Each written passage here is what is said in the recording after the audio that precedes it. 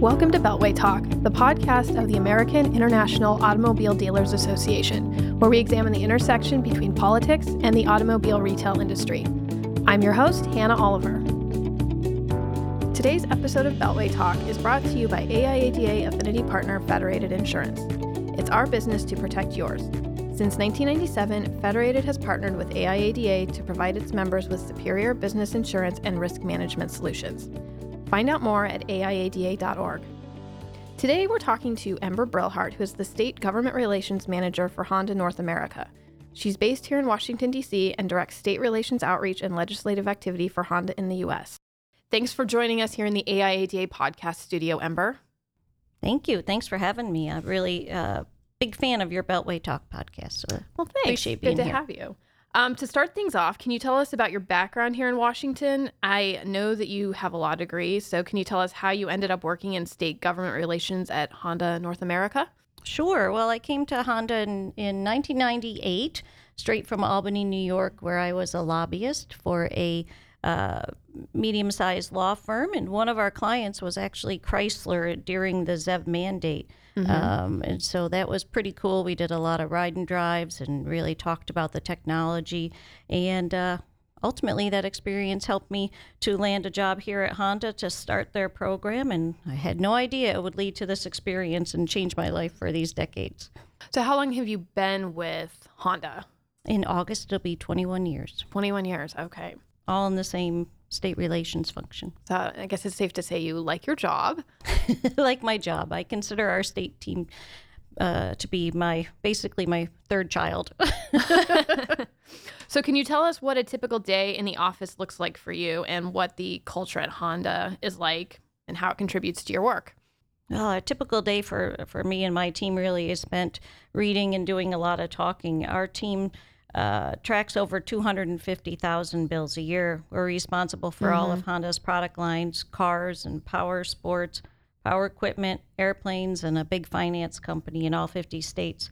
Since they're highly regulated products and services, it keeps our three-member team pretty busy. We also spend a significant amount of time in close contact with our lobbyists and our colleagues and our trade associations to share information. And of course, we're in constant communication with our clients back in the business all over the U.S. Sounds like a really busy day for you. It is. What is your favorite thing about your job? Well, my favorite thing about my job is the fact that it's just simply not the same thing every day. We never know. And we go from issue to issue on any single phone call. We can change to ultimately different topics, wide-ranging from production issues to ultimately franchise or something like lemon law. Wow. What is your favorite thing about working in the auto industry?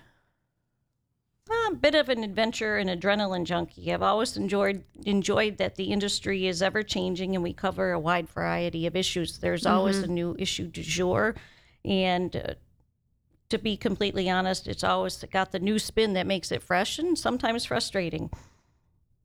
Yeah, well, the auto industry is always changing. Yes. As manager of Honda's state relations, can you tell our listeners what kind of policy issues you typically work on? Oh, our team works on topics such as chemicals, finance, recalls, counterfeit airbags, parts, autonomous and connected vehicles, LEV, ZEV, privacy, human resources, you name it, we got it. Pretty much everything under the sun. And just a curveball for you, but is there one issue or one or two issues that you've been working on a lot more recently, more than others? We tend to work on the safety initiatives more. Okay. Honda really is a leader in some safety initiatives, especially at the state levels. So we're really focused on that and spend a lot of our time on that. How do you think working in state government relations differs from working on government relations at the federal level? The state timing is vastly different on the state side than on the federal side. It's very short. Many sessions are compressed. Some of them have 30 days, 60 days. There's a great deal of overlap, and we often find ourselves needing to be in different places at different times. And with only 3 people, we really have quite a challenge in terms of that. But the reality is these issues really are being dealt with on the state side because of the federal gridlock and the fact that some of these issues aren't being addressed there. Now, I know Honda has been working to pass anti-counterfeit airbag legislation across the states. Could you share with listeners more about this effort and what the legislation would do? Sure. It's actually something I'm really very proud of. Our parts department came to us about 4 years ago and said that they were seeing a dramatic increase in counterfeit parts coming into the United States. It was a problem not just for Honda, but for other autos as well. And they got very concerned when they started to see safety components. And so what was happening was they were entering the U.S. illegally. They were being sold online and being listed as genuine OEM parts. There was no intention of offering any safety in them. Oftentimes we've had these tested and turned out they were often empty or stuffed with newspapers. We even saw a few that were rolled up and after they'd been deployed, and some even had lipstick marks where they actually had hit and impacted the passenger. So this bill actually allows state prosecutors to take action in the event that the federal government can't, because the current law on federal side actually only relates to violations of trademark law. So those that have the company logo or trademark. And the reality is that only one airbag in a vehicle has that. There's 9 others that don't. So those often are left into the stream of commerce, and Homeland Security can't pick them up. And so they're put out there. So this gives actually state prosecutors an opportunity to seize those and keep them from getting in stream of traffic commerce. Very interesting topic. It's pretty cool. Yeah. Moving on to dealer advocacy efforts. In your opinion, how do you think Honda dealers can get involved at the state level to make a difference and advocate for some of the issues that we've discussed today? Oh, our dealers are our key partners in the business. And for that reason, we have much more in common than we don't. I think we just continue to have our open dialogue and communication. I urge any of your dealers to contact me for any legislative issue or ideas you may have. For the counterfeit issue, we appreciate all the support the dealers have given us in these 21 states. They've testified, they've lobbied, they've done letters of support. So honestly, I'd be thrilled to have any dealer propose coming and putting a bill in and walking the halls with us. That would be awesome. Cool. Well, I always like to wrap up by asking my guests a couple of less serious questions. In your case, I've got a few right here. First, what do you like to do in your free time, Ember?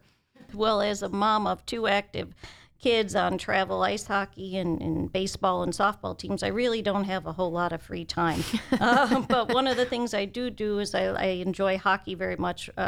We're a hockey family, and I do watch the New York Rangers throughout their entire season. And I do play hockey myself. So every year when the school kids get done with their programs in the summer, the moms have a mom's hockey group. And so while I'm not destined for the WNHL, I am an adrenaline junkie, and I enjoy the freedom and the thrill of hockey, if you will.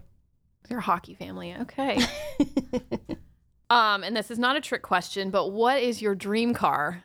Well, I'm not sure I have a dream car these days, given the practicalities of my kids. However, Indeed. I always wanted a 1968 Corvette in a bright red color. As those of you who may follow me on Twitter, I'm pretty vocal about my love for my red Civic, and I call it my Red Rocket. So I would say I like a little fast red sports car. Okay. I would love to have the NSX, but I'm not going to be able to see that in my driveway anytime soon. I don't know if that would hold your hockey crew. That's right. What do you drive right now? I drive 2018 Honda Civic, the Rail-I Red, Okay. The Touring Edition, but my car was built, my next Red Rocket 2.0 was built earlier this month, and I'm waiting a delivery to the dealership. So, very exciting. And kind of impatient about it, actually. Yeah, I can understand that. Have you been reading or watching anything interesting that you can recommend for listeners? Well, I really enjoy fiction to give me a break from real life. And so this year I've been doing some historical fiction, and one book that really stood out for me is A Gentleman in Moscow by Amor Towles. And he chronicles the life of a Russian aristocrat who was charged with being too much of an aristocrat by a Bolshevik tribunal, and he had to live the rest of his life in a luxury hotel. And it talks about all the different characters and all the people he meets while he spends his entire life inside the walls of the hotel. I might need to check that one out. It's pretty fun. What is the best thing about working for Honda? Oh, the Honda philosophy is by far the best thing that has me bleeding Honda red. I've been doing that for over 2 decades. And the reality is that the corporate mission to be a company society wants to exist is not just talk. It really is applicable in all the conversations we have, in our lobbying style, in the decisions and positions we make. It really is what is the right thing to do and what is something that will help support being a company society wants to exist. My pride in the company actually has grown with each year of service at Honda. I've never been ashamed of our actions or our positions, and there's been lots of opportunities as a lobbyist to take a position on something in a way that might not be personally satisfying, but that's never happened here. I've never compromised or been asked to do anything that would make me unable to sleep about it at night.